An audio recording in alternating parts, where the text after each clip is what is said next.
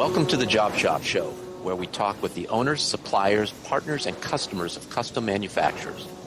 Listen and learn the secrets of top-performing job shops, the tools, techniques, and backgrounds that have made them successful, all in the quest of raising the bar for custom manufacturing. I'm your host, Jay Jacobs. This episode is sponsored by Paperless Parts, connecting buyers and suppliers of custom manufactured parts. The Paperless platform is a secure, ITAR-compliant, cloud-based manufacturing system for suppliers that reduces the amount of time spent on sales, estimating, quoting, administration, and order processing. It offers seamless integration with the accounting and ERP software tools that shops already use, such as QuickBooks, E2, and JobBoss. Paperless Parts was founded with a mission to make manufacturing more accessible by streamlining the quote-to-cash process. Spend less time quoting and more time selling. This episode is sponsored by our friends at the NTMA, the National Tooling and Machining Association. The NTMA is an association of privately held, entrepreneurial-based, and family-owned businesses, representing nearly 1,200 small to mid-sized machine shops and tool and die shops across the country. They have approximately 30 very active regional chapters that host local events, run apprenticeship programs, and provide other services to their regional members.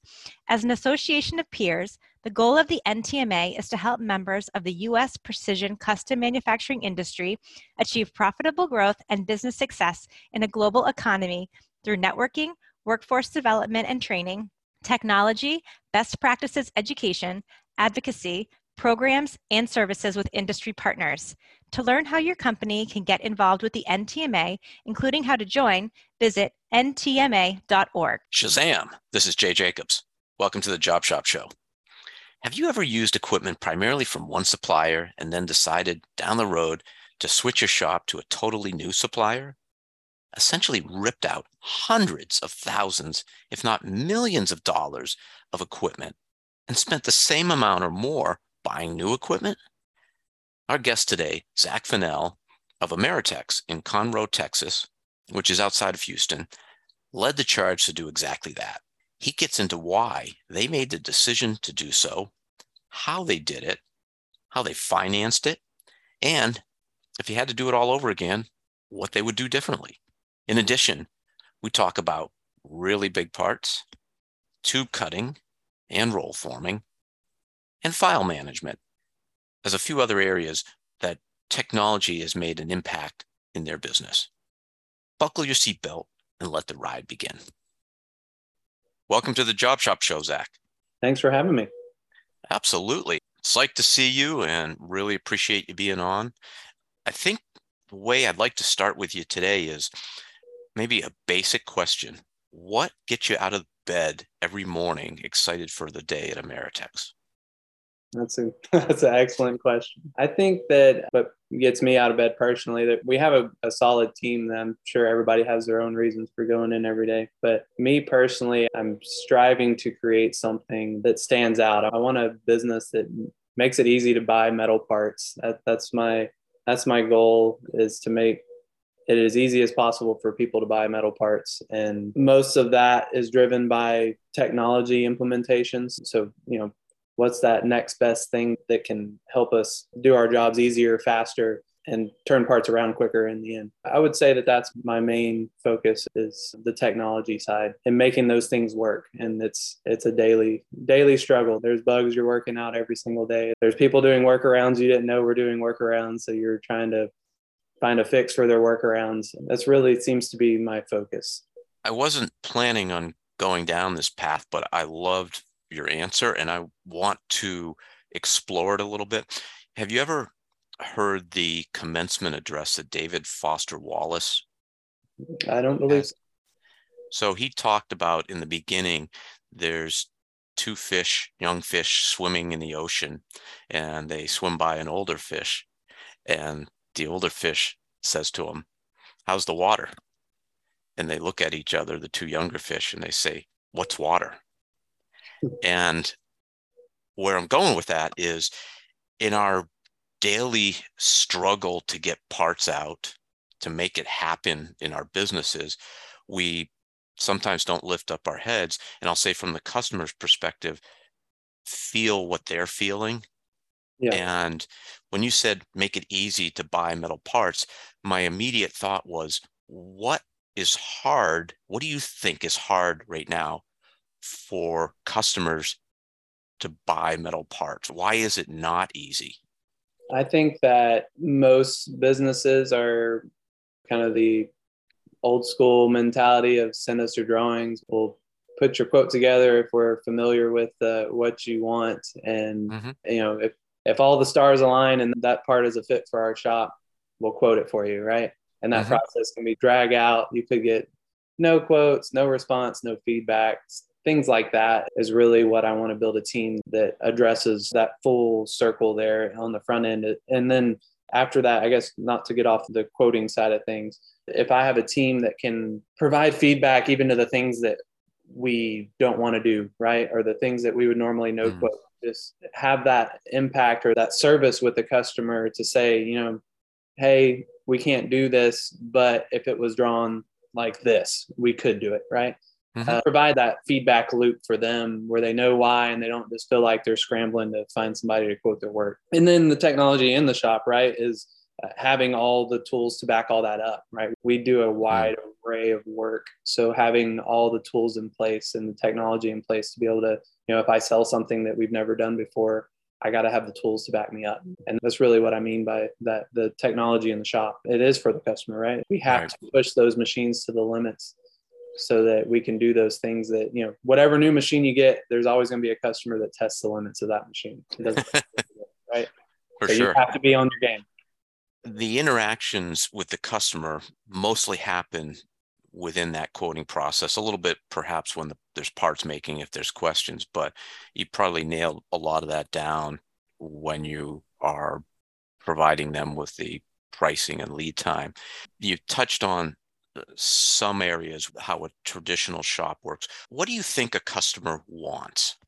I think that a customer wants a easy transaction. That's just the simplest terms. I think that if they get too many questions up front and they feel like they presented you the information, it frustrates some customers. If they don't get enough questions up front and you blindside them with a change order because those questions weren't asked, they get frustrated. So I think it's somewhere in between, like not, using the information they give you to make sure that you're grasping all the things that they're already providing and then asking the right questions after the fact, right? Only ask what you need to ask. Don't overcomplicate things. I think what even frustrating for us when we use a lot of outside services we do everything under the moon, right? So if we have a relationship with a vendor who's just kind of nitpicky with questions and just makes it hard just to do the job, right? There's a fine line there where asking enough questions versus beating up the job too much where you don't want to do it anymore. You're like, you're kind of asking too many questions. You not know what you're doing, Right. So I think that they want that perfect mix of asking the right questions and making things flow. They don't want to have to talk to you for 20 hours to get the job done, right? I describe that as wanting to create a frictionless business environment for your customers.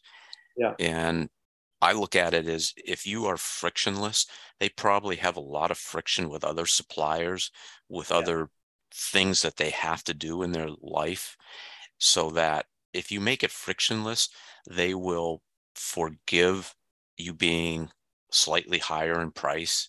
They'll forgive some other things because you just make it so easy that they know they're going to have friction in other areas, and they can give you an order, let you run with it, and then they can go worry about the stuff that is causing strife in their life. I think I'm going to steal that from you, and I completely agree. Frictionless is the perfect way to describe that. I love it. So you touched upon a lot of technology implementation. What is your role at Ameritex? My title's COO. I deal with a lot of day-to-day struggles, a lot of firefighting, and then, of course, like I said, looking into technology and how we're using it in the shop and new tools that we can use to do our job better. I do more firefighting than I want, honestly. So that can consume, a day might go by where you're like, man, I didn't do anything I wanted to do today. I've been putting out fires all day. But overall, kind of monitoring our financial success and technology kind of encompasses my role. As COO, do you have a lot of direct reports? Not too many. We have a general manager in place that we've kind of put as the middleman, and he fields all the nitty gritty stuff, right? Or the most important stuff comes up to us. Jeff Kerbo is one of my partners. He's president. Our roles kind of cross, and we wear each other's hats, and small business life. But he's in the same boat as me, right? So we're kind of taking those things that can't be weeded out by the rest of the employees. So once the problems kind of work their way up to us, then we get together and squash them. Exactly. Buck stops here. Yeah. Somebody's got to make that call, right? If we're at a barbecue on a Saturday having a beer and I asked you, what do you do? And you say, I COO at Ameritex. How would you describe Ameritex to someone? I literally tell people we make anything out of metal. Anything out of metal. That's my go-to line. It's hard for people to grasp, really. They're like, oh, you make oil and gas stuff? Do you do this? Do you do that? Can you do windows? I'm like, yeah, we built all of that stuff. And they're like, oh, okay.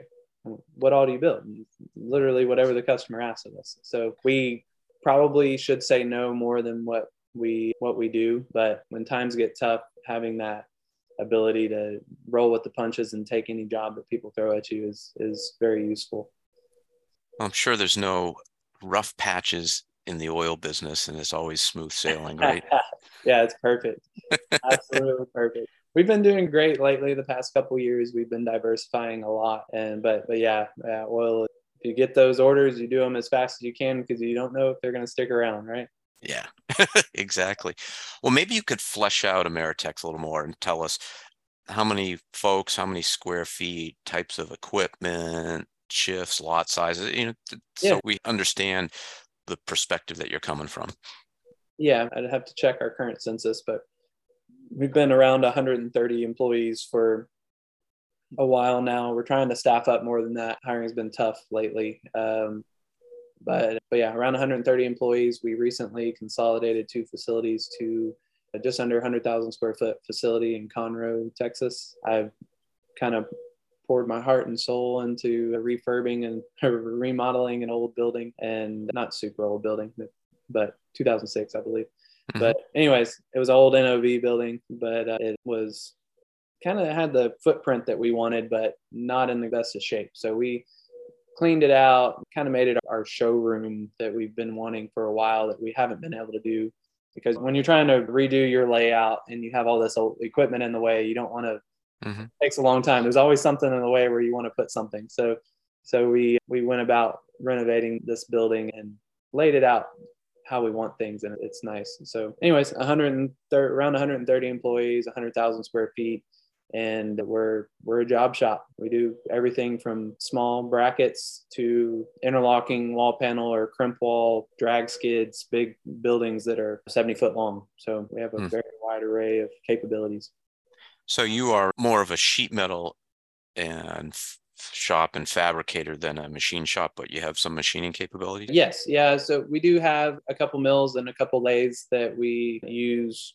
We have some machine only customers, but a lot of the work that we do on those machines is, complements our structural fabrication or our welded assemblies. They'll have a few machine parts that go into an assembly that we make in-house instead of subbing out. So it is a service we provide as machining only as well. It's just primarily used for things that we have other, downstream processes on.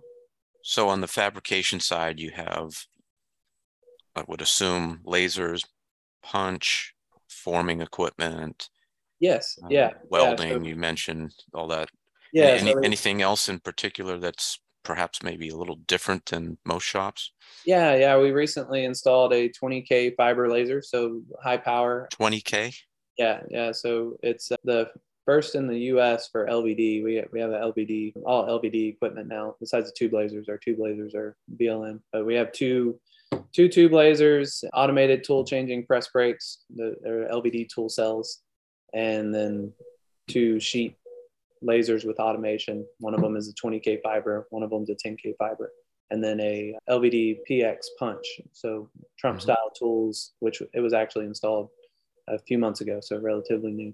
How thick can a 20K laser cut in, say, cold roll steel? We can cut. They advertise 1.5 inches. We haven't personally cut it yet. It takes the perfect material, so you can cut 1.5 inches if you have clean plate. But 1.25 inches is fine. 1 inch is usually our limit, and then 1.5 inches and inch stainless steel and aluminum is an option too. Which those are the quality of the plate is usually good, so you can cut that with ease. That's amazing. That's amazing. Yeah, it's pretty incredible. Did you used to do that with plasma, or how would you cut before you had that laser? If we had, which we could cut up to 1 inch on our 10K, but we would sub out to flame cutters or plasma shops that would get us the plates, and we would be drilling holes or whatever we needed to do to make it within tolerance. How about shifts? Are you running more than one shift? Yeah, we're running 2 shifts. Again, trying to staff up for a third, but currently running 2. And how about lot sizes? Do you make quantity 1? Do you do 1,000 pieces? What's your sweet spot? Our sweet spot is in the dozens of parts. We do parts up to multiple thousands, but they're few and far between. And we also do prototyping. But I would say we're just more low volume. There's prototyping, low volume, and production. We're probably in that low volume if you would try to classify us as something. Gotcha. You said you don't say no often enough. What do you say no to? Why would you no quote something? We usually, if we can't talk people down on tolerances, that's usually our main motivator for a no quote. And usually it's with the reason we're like, hey, if you could do, if they have this welded assembly and there's, it's a 30-second tolerance across 20 feet, we can't touch it. And they do that, right? They ask for that. Right. That's not something I'm making up, but that is, we'll tell them, hey, we can hold 1/8 inch over that distance, and that's what we're quoting. Usually try to. So wait. You can hold an 1/8 inch tolerance over 20 feet. Yeah, depending on what that tolerance is for. Squareness, the 1/8 inch to a 1/4 inch over 20 foot to square a skid or something like that is not uncommon. But yeah, it's not too difficult. My world is so much smaller in part size, so hearing things like that amaze me. And there's definitely a skill set that there's a lot of art there as well as technology for sure. Yeah, a lot of those things are structural assemblies that we're having to build that size, and the tube lasers have really helped us, address a lot of those issues. Having nice parts, having perfect parts to start your assembly with, it makes a welder's job 10 times easier. Obviously, they can throw something out of square, sling it together and not focus on square and still mess up. But having perfect parts going in and not, saw cut 1/8 inch off or crooked or torch cut by hand, all the other, what most people do with structural, we do with a tube laser. So everything's accurate, and it's just like a part off your sheet laser. It's perfect. So I'm going to definitely ask you later in the podcast about the tube laser, but I want to continue on Ameritex. And how did the shop get started? It was started by my grandfather. He started a business called Cleveland Manufacturing in the 70s and did sheet metal work, and also got into electrical integration. So, enclosures and things that house electrical components. He would build the enclosure and then do the electrical integration as well. Electrical side of it, once they really got into that, it slowed things down a bit. My uncles were involved in the business too. They kind of grew up in it. So they got a taste of both the electrical side and the metal side as well. And anyways, after a while, they got a buyout offer, and once that deal was done, my grandpa, he came up, we're in this area where the business is, and he wanted to start something just doing the metal side again, right? Not competing with the electrical stuff, just making metal parts like they did in the beginning. And anyways, he kicked that off with a buddy, and then my dad and my uncle came on board in 2005, I believe. Jeff Kerbo, the current president, came on board 2006. I was working in high school there and kind of just went from there. It was in a much different state, but my dad, whenever he was working for a limited time, working with the company that bought out Cleveland, the previous business, he came over after a short stint with them, came over to Ameritex and kind of gave it the kick in the butt it needed. He was the aggressive, will do anything to get you your parts Gotcha. mentality that really kicked it into high gear, and it flew from there. And when did you first start working in the business? I assume since it's a family business, they probably grabbed you as soon as possible. I'm probably not supposed to say it, but I think the statute of limitations is yeah, over. there you go. Yeah, there you go. I believe I was 13, sweeping the floors and spot welding parts. And then in high school, 2006, I started working I got off of school at 2:30 and I worked till my curfew was 11, I think. So I worked till 10, I worked till 10:30 and worked a full-time job after after school. But I did welding, and I worked on the press brake, loaded, unloaded the laser, things like that at nights and days as well. We didn't really have a weekend shift, but they worked pretty much every Saturday at that point. So I worked late with the guys and then worked on Saturday most of the time. Manufacturing's equivalent of the farm. Yeah, exactly. It was good. It was a great learning experience, and everybody was really helpful. I think them seeing me work in it, and there's still some people there to this day that I work beside, that I think it went a long way. So more than just me learning things, it was good to say, no, I know what you're going through, right? Like, you did it. You made parts. Yeah. Well, one of the most fascinating areas that I want to get into, that I'm blown away with what you did in terms of taking a lot of invested money in equipment and saying, this isn't serving our needs, and what got us here isn't going to get us there. So I want to spend a fair chunk of time here talking about your whole process of saying, we are going to swap out the equipment from one supplier and replace it with equipment from another supplier, because that was a pretty ballsy move. Yeah, that took I wouldn't say, eventually we had to just say, we're going to do this and move forward, but I'll kind of walk you through that process. So let's start with the shop's running. You're obviously making parts. And what was the catalyst where you said, you know what, we need to look at another equipment supplier or suppliers, because what we're doing, and maybe I'm putting words in your mouth, but looking ahead at the future, we're not going to be able to do with what we have. So is that a good starting point? Yeah. It was more that it was going to be more difficult to do with what we have. We could do it, and we were doing it, but it was really what initiated things, where we were with Amada. We were red and black shop. Literally our signs were red and black. Our kiosks that we put in the shop were red and black. The welding curtains were red and black, right? Yep. So we were completely Amada, and we got into their ATCs, their tool changing press brakes, and they were great. We were doing 100, I think we recorded 117 tool changes on one press brake in one shift. Wow. Just doing onesie twosie parts all day long. So super quick.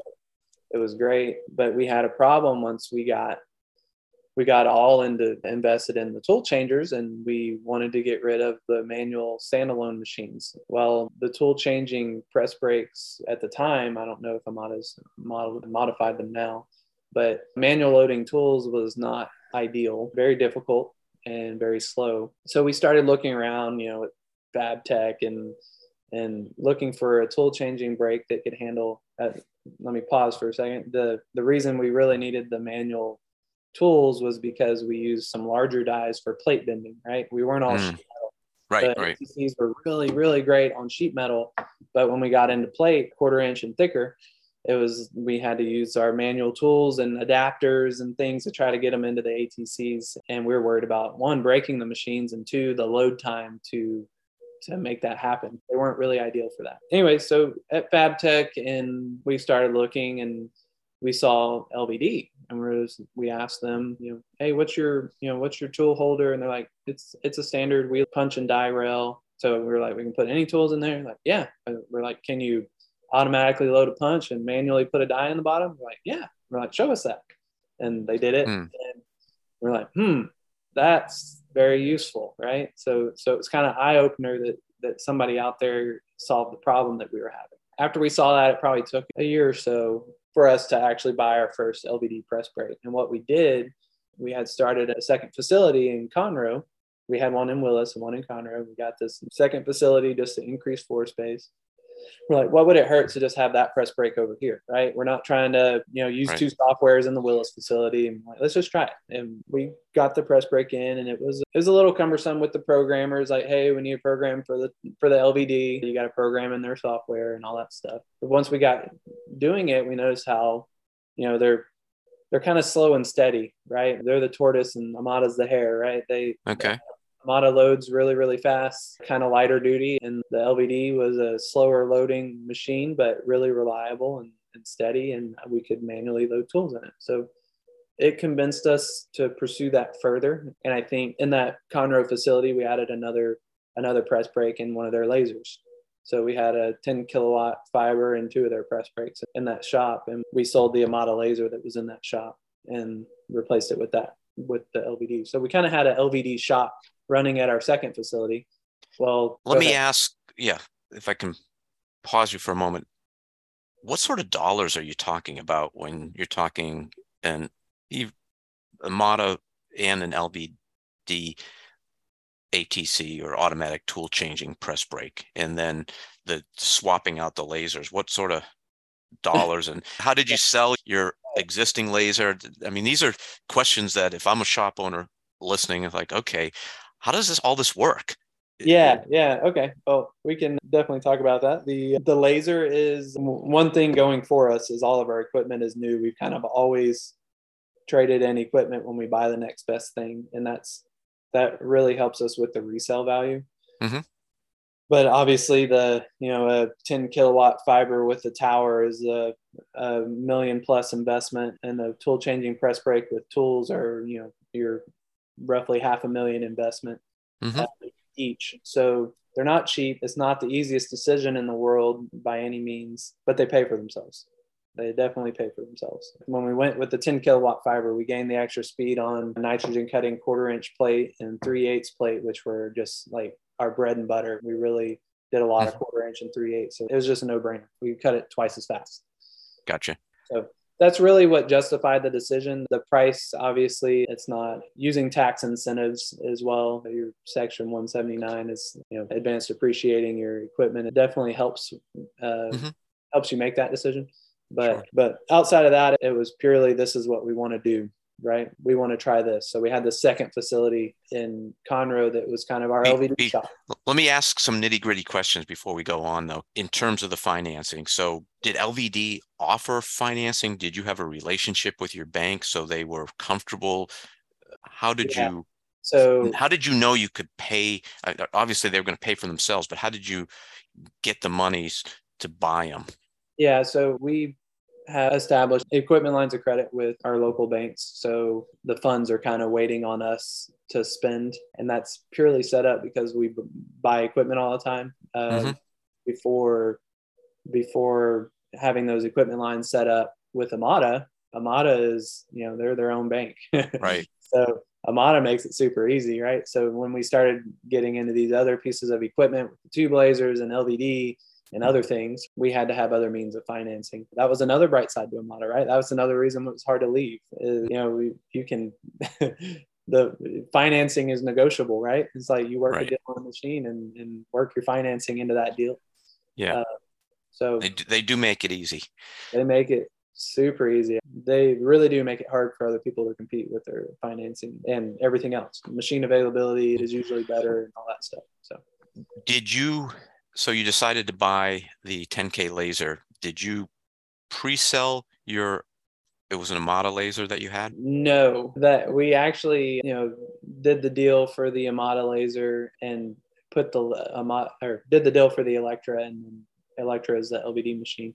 And then put the Amada up for sale at the same time and kind of hoped it would sell as the other one was coming in.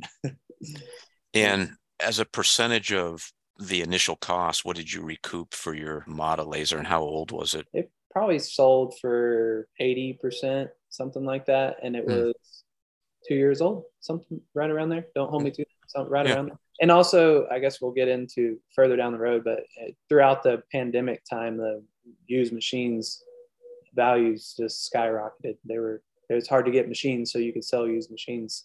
As long as you were willing to get rid of them quick, people would pay fairly high dollar to get your machine quick. Sure. So you have a new facility in Conroe. You're switching over to LVT. Then what? You're switching. Yeah. Sorry, you're switching over to LVD. And then what happened? We ran the LVD equipment and we realized that, the laser's awesome. The laser was linear driven as opposed to all of Amada's machines were going to any of their higher powered machines. Their Insys line was all rack and pinion. So it was their speed difference was very, very noticeable. So the laser was a plus. The press brakes allowed us to manually load tools easily like we wanted to. They were slower loading, a little slower bending, but we decided that it was a good decision. So we ran that shop for a bit and we started making plans to consolidate the two facilities into one. Who within your company, besides yourself, had to buy into the decision? How did that decision making process work? They're pretty easy sells, but my partner, Jeff Kerbo, the president, and my dad's the CEO, Kenny Fennell. Both of them, they like the new toys just as much as I do. So it's not too hard of a sell, but it's all three of us are usually on board before we make a move. So the three of you are on board. You're saying, look at Conroe, we are crushing it.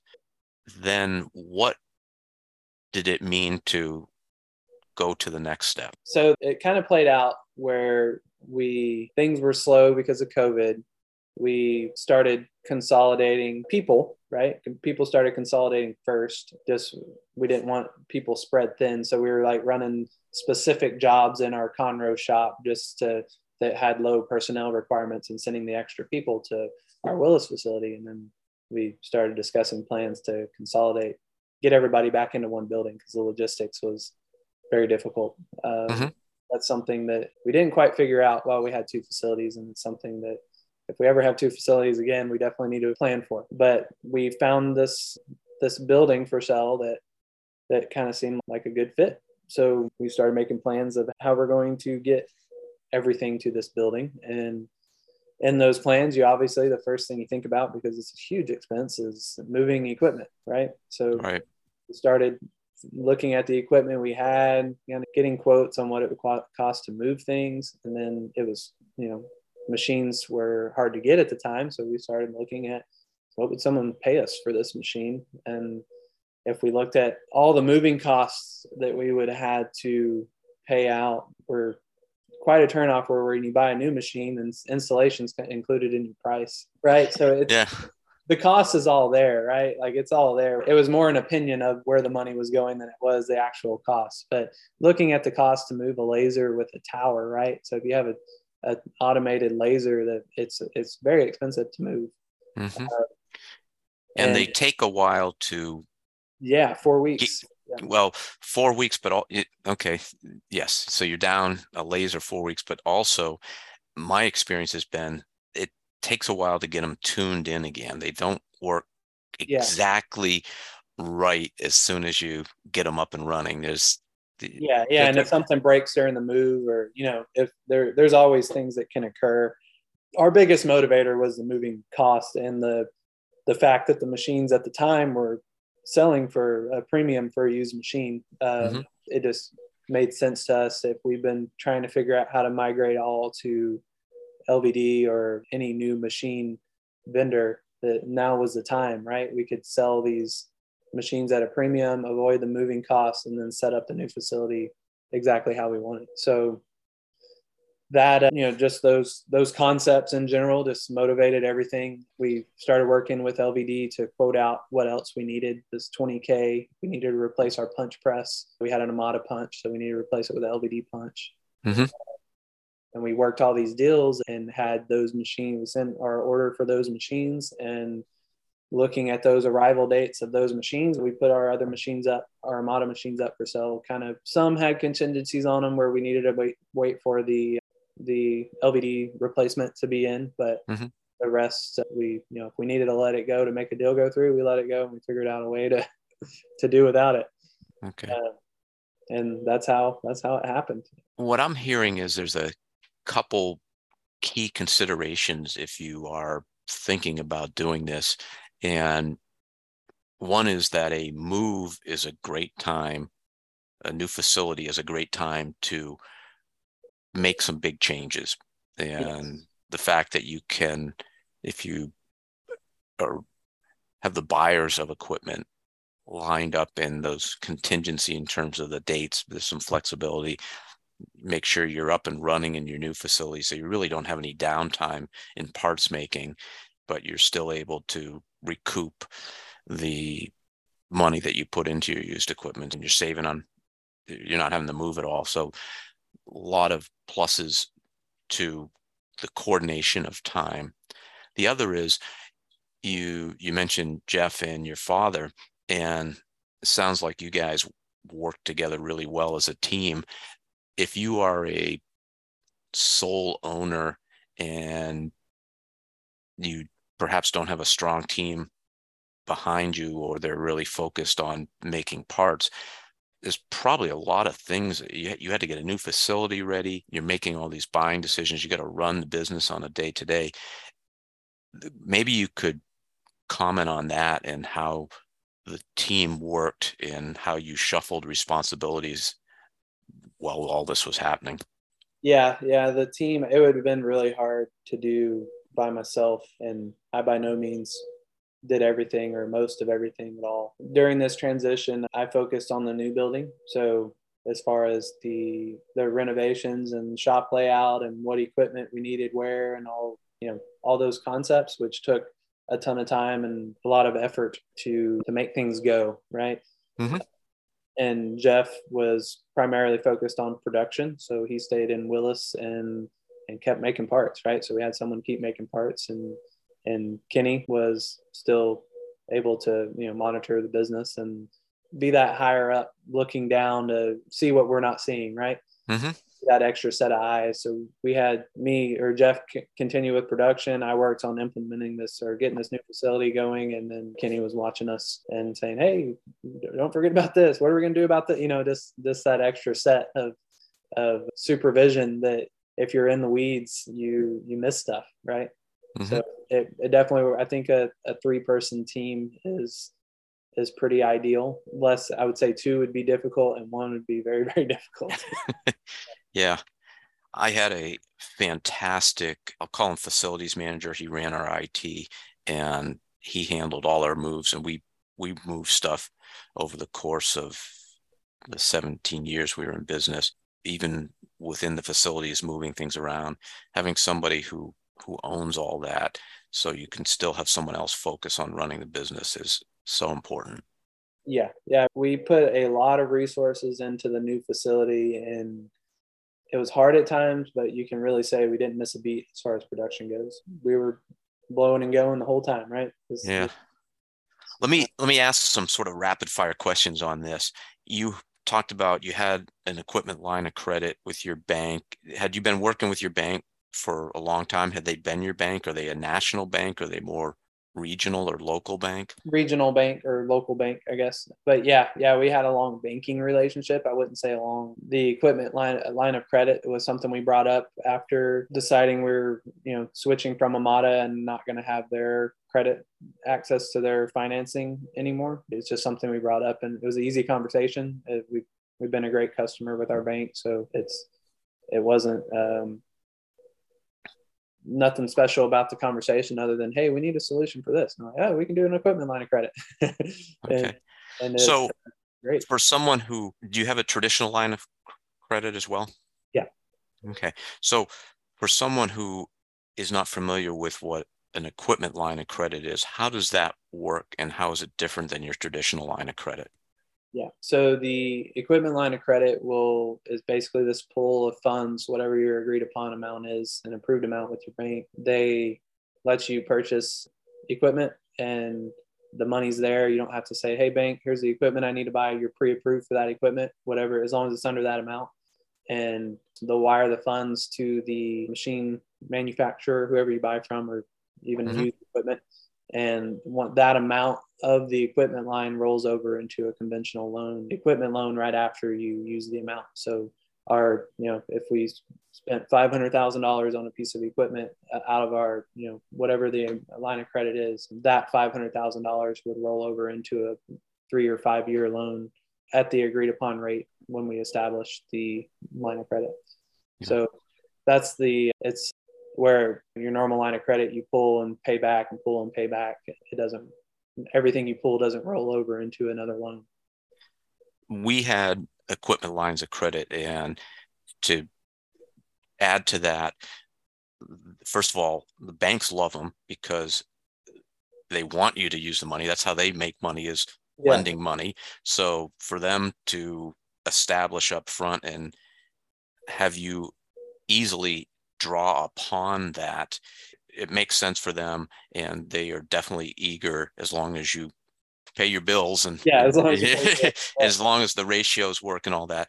The other thing I'll add is there's a lot of negotiables in an equipment line of credit, and don't take whatever your bank offers you if you don't like it. So you mentioned 3 or 5 year term that it rolls over to. Well, they may come back and tell you it's a 3-year term, and you tell them, well, I want it to be a 5-year term. Yeah, exactly. And they may hem and haw, but they probably give it to you. The other is, particularly in today's environment, you don't want, they may say, we'll do it at a interest rate of prime plus half or whatever. And you say, well, yeah, but I need some stability. Let's fix it it can't go over this. So everything is negotiable with the bank. And I want to make that point. Don't put them on a pedestal. If you don't like it, tell them. And if you're not comfortable, see if you can find someone who will help you speak their language. That is really helpful. But bottom line is, when you want to move, if you've got a good opportunity, whatever the reason is, to have an equipment line of credit, it doesn't cost you anything to have it, but it's there. And yeah. Woo, now you're rocking and rolling, and it's the end of the year, and you made a lot of money, and you want to use that Section 179, and now's the time to buy, but you don't have time to go out and get a loan, or you're busy making parts. You don't want to spend the time doing that. I think that's the biggest part of it, is the quick access and being able to just make a quick decision and not have to slow everything down with all your loan documents that you would normally have to go through if you didn't have that equipment line. Yeah. You saw LVD at Fabtech. Did you really look at any other suppliers, or once you saw them, you said, this works? I want to understand, did you do more of a survey the whole market, or they came along and these are the guys? Yeah, we looked around quite a bit. Everybody was kind of in development stage of their ATCs. Amada beat everybody to it, and LVD was real close right there with them. I think Bystronic at the time was exploring a robot arm that was integrated with their press brake to load. We weren't really interested in having a separate robot that loaded the tools. Mitsubishi was still developing theirs. I think Salvanini had a tool, something like a tool adjuster or something like that. It moved the tools around on the bed but didn't load new tools. So we were kind of in a weird spot at the beginning, at the early stages of it, where not everybody was there yet, and LVD was the closest competitor to Amada. And that one selling point that really got us interested was that, put a die in there and then automatically load the punch. Manually let me put a die in there and automatically load the punch. And they did that, and it was just like, okay, that's what we needed to see. So yeah, that's about how it went. We did market research, looked at everybody out there, and nobody solved our problem except LVD at the time. I want to give a plug for actually going to shows, because IMTS was held recently. You said you went to Fabtech and saw this. It would have been really hard to make a decision without seeing these things in action, right? Yeah, because if you look online at a machine, the question we asked or told them, hey, manually load your die and automatically load the punch. They wouldn't have been able to do that. You don't see that online. It's not something that there's like a Q&A that you see. You just, you look at it and you're like, oh, cool, and you move on. But being in person and seeing it and asking the operator questions is very critical. Do you go to Fabtech every time it's held, or do you go to IMTS? I don't really go to IMTS. Fabtech, I've been a lot. I haven't been since COVID. So this last one, or there's one coming up in November, obviously, but still up in the air on if I'm going to go to that one. But we were taking a group up there pre-COVID. We were taking a whole group yearly. It was quite a fun trip, but especially the Las Vegas one. But we need to get back in the groove of things, I think. It's something that's missing right now. Another aspect is that you were many, many years in a Amada shop, and now you had to learn LVD. How was training handled? How did you get your team up to speed so that they were productive with the equipment? Well, it was not the easiest thing in the world, obviously. Not everybody likes change as much as we do. So part of our deal when we made the deal on the LVD equipment was we included training. So to get when the first press brake came in, we flew people up to New York to their training center, to their factory in New York to have software training for the press brake. And then when we got the laser, they use Landtech as the software behind their laser software. Everything's built upon Landtech.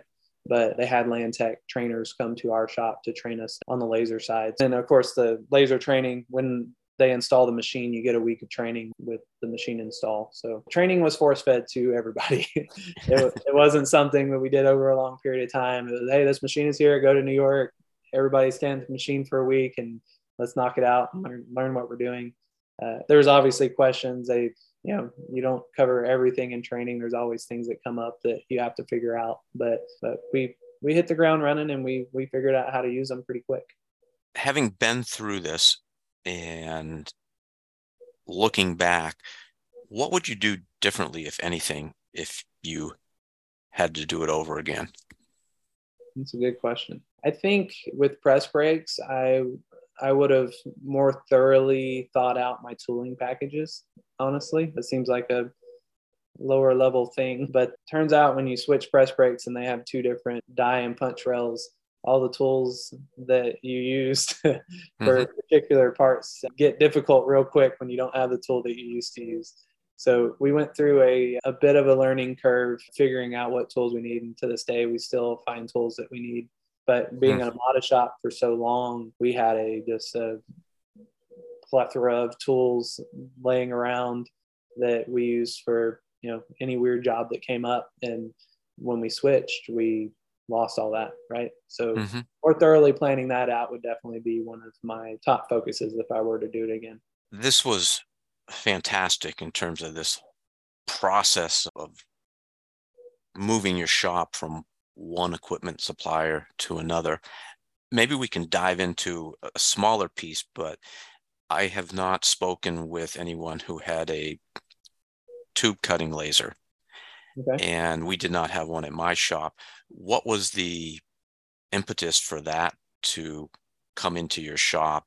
When did you make that decision? Why? So we'll take you back to the beginning when we started cutting tube. So we actually, with our Amada, we purchased two of their FOM2 rotary combo machines. So you could cut plate and tubing, which was kind of one of those no-brainer things. Again, in a few minutes you could switch. We didn't have enough tube work to support a full-blown tube laser, but having that ability to switch over and cut allowed us to sell more things and kind of fill out the market without diving into a huge investment in a tube laser. So we ran on two Amada rotaries, and we, as we started saying, hey, we can cut tubing, or hey, we can cut channel, angle, all the different profile shapes, we started exploring that market and saw, there's more efficient machines out there, and we aren't switching our tube lasers back to plate very often, right? So we had these rotaries that they're fairly inefficient. You got to open and their material handling is a problem with those combo machines. You have to manually load the tube in, and you have to manually pull all your parts out as they cut. So as things are cutting, the operator's opening and closing the door. If it's a big part, he has to move it out every time it cuts. Just seeing that, we started looking into tube lasers, and BLM at the time, they're still, top of the line, but there's a lot more competition now. But I think 2015, we were shopping. In 2016, we had our first LM LT8 installed. And going and seeing that machine, we went to see it cut. We sent them sample parts of these. It was actually a lot of 8-inch channel, so fairly heavy heavy material that we were cutting on our rotaries, and we wanted to see this machine handle it without all the backbreaking work that we've been having to do. And we flew up to, I think, Wixom, Michigan, I believe is where they're at, and or Novi. Anyways, they ran our channels on there, and we saw them loaded on a conveyor, and it fed into the machine, and it came out on a conveyor, and we were just wow. It was a very exciting moment because it was a chore. It was a chore how we were doing it, and this machine just was the solution. So what do tube cutting lasers cost? That LT8, you're looking in the 1.5 plus. 1.5 million. Yeah. Wow. They're very expensive, and that would be like the basic machine, and then everything's up from there. All your adders, all your technology. If you want to load on the front and the back, or have weld seam detection or centering, all these different options that you can throw on them that just add money to it. Yeah. It sounds like, though, it wouldn't have been profitable for you to jump right into a tube cutting laser. You had that capability, and that's what grew the business for that service and justified then later on the ability to do that. Yeah. We kind of use those rotaries to check the temperature of use the amount of rotaries just to see what's out there. And we noticed that, hey, we can sell for these. I like that. Check the temperature. I think there's always a lot of profit in niche services. And if there's not a lot of people who are offering whatever it is, if you're one of the few in the area, I know you also have power rollers, and you'd mentioned offline that you do a lot of rolling for other shops because that's not a common service out there. Yeah. It's definitely, there's a ton of other, with the tube laser specifically, there's a ton of other fabricators that we just make parts for, right? They don't want to have to saw cut and drill all that structural. So they send it to us, we cut a kit for them and send it back to them to weld together. So you're doing that on the tube lasers as well. Yeah. It's definitely something, obviously, with a multi-million-dollar investment, not everybody's going to have the work to support that machine. So it's easy to find people that need that service that just simply don't have the volume to support it on their own. Did you have a hunch that would happen when you got into it, or was that unexpected? We've kind of always been in that position to help other fabricators out. So we had a hunch. It's been something that my dad probably started, just knowing everybody in the industries. Hey, if you need anything, let me know. And it created some relationships where we help each other out, right? So we're there if they need things cut, or even sheet metal parts kits. We have customers that don't have a sheet laser, they shear and right, shear and bend it, and we'll cut their complicated parts for them to bend up. So it's kind of throughout our company. It's something we do. Let's look at a little different aspect of technology. I'll use that broad term. You were using a lot of, I'll say, more cutting edge tools than other shops. How do you learn, become aware of, investigate, even, I'll say, test the temperature of the capabilities of other technology, and maybe specifically some of the software tools that are out there? I do a lot of demos. I think that as far as putting your feelers out on the software side of things, demos are great, and making demos, even from the software through the machines, making them use your parts is a great way to kind of investigate, put your feelers out, see which one solves, pull your tricky parts out and say, hey, I need a solution for these. Can you show me what you can do? And that's a huge advantage. Once you see them, you can immediately see if they're going to struggle with the same parts you're struggling with, or if that's an answer for you. And that's I guess that's how I get into different aspects, right? Just trying to solve one problem, and you do a demo to see if they can solve that problem. Yeah. I'm also thinking there's probably an advantage if you do lots of demos. Your bullshit detector's probably gotten pretty good. Oh, man. Oh, it's great. It's like beep, beep, beep, beep, beep, beep. Yeah. So the demos, if you're doing a demo and you ask a question and they can't give you a direct answer, keep asking that question and get them to say, no, we can't do that. because you're going to find out that they can't do that at some point. That seems to be very common. And I make sure that when I see something not go the way that I expect it to go, I ask, just to be clear, Mm-hmm. does this work this way or not? Right. And they have to say yes or no and show me your solution. Right. And that it's definitely improved over the years because I've been suckered into some software packages and machines that they say they can do stuff and they can't. So Mm-hmm. Yeah. definitely. One of the things that you mentioned was a data management tool, and data management it's a foundational aspect of a shop, but really there's not a lot of attention paid to it. What tool do you use? When did you bring that in? And maybe you could talk a little bit about data management and how you use that as glue throughout the shop. Yeah. We use our document management software is M-Files, the letter M dash files. It's pretty powerful. The only downside to it is it takes a little learning the structure. It's not a normal Windows folder structure, so it takes a little bit of training for people to figure out how to search for things, do advanced search and things like that. We put it in place in 2012. It was actually another one of my dad's great ideas. He was kind of looking for a way to get rid of all of our messy folders. I'm sure every shop about messy folder systems, or people work on a personal project and you'll have their personal project in a customer's folder or something. All sorts of no good things come out of having an uncontrolled folder structure. So Files comes in around 2012, and we set up, it's basically establishes classes of documents, which you can create your classes. So your things like your customer files can be a class of document, and all your customers' job files you save as a customer file with their PO number and their job number and things like that in the metadata for that item. So later on, you can search if you can make all that metadata required fields as well. So let me pause you for a second. Yeah. What is metadata? It's basically a text tag on a document, so that field, right?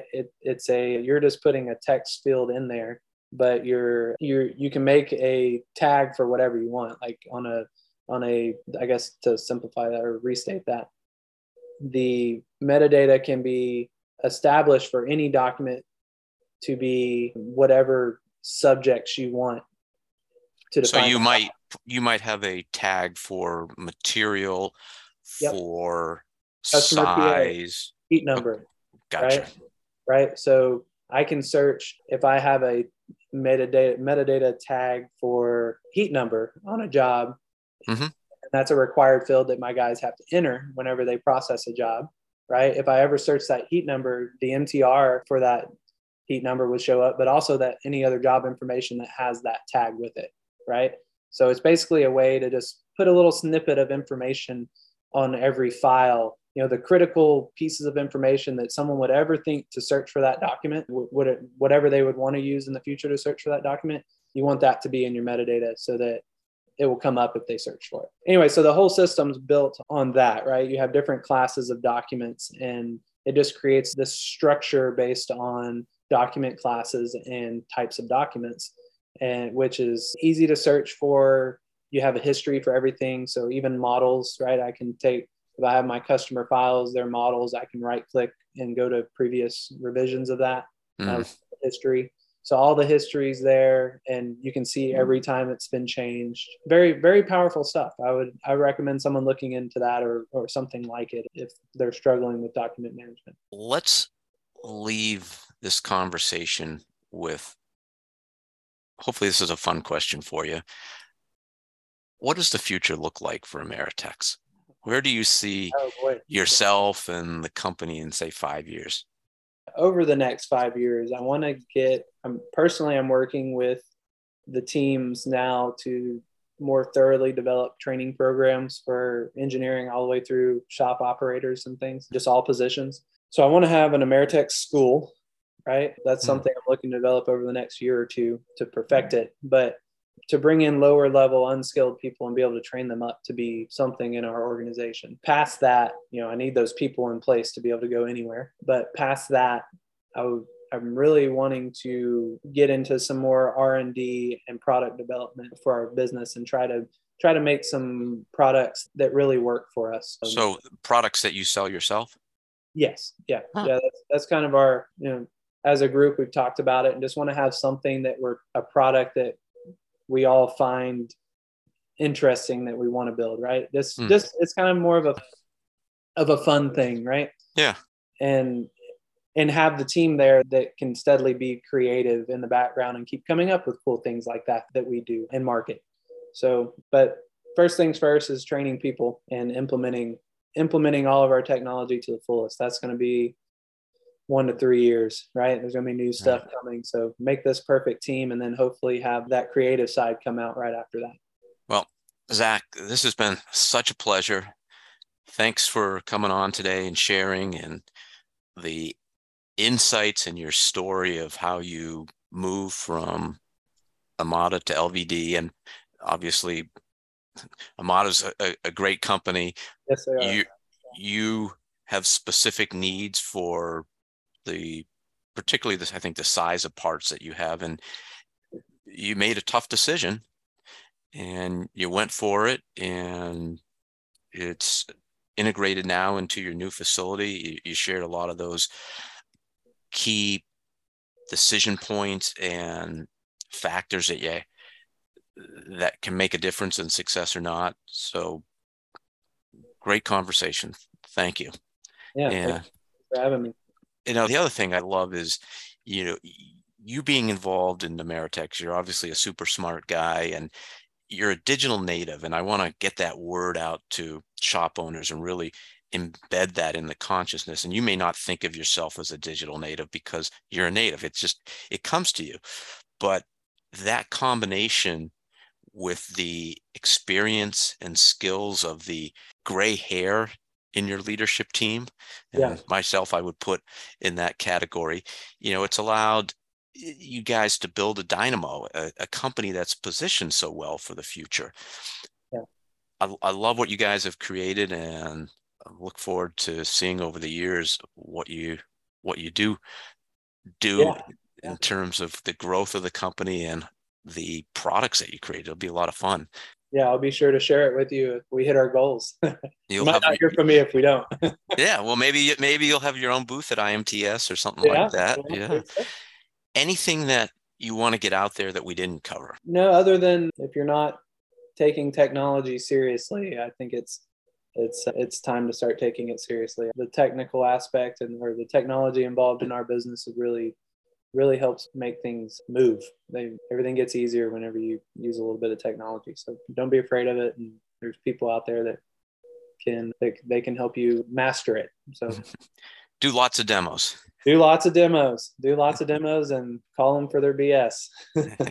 If someone wants to connect with you, how do they reach you? They can email me at Fennell at AmeritexLLC.com.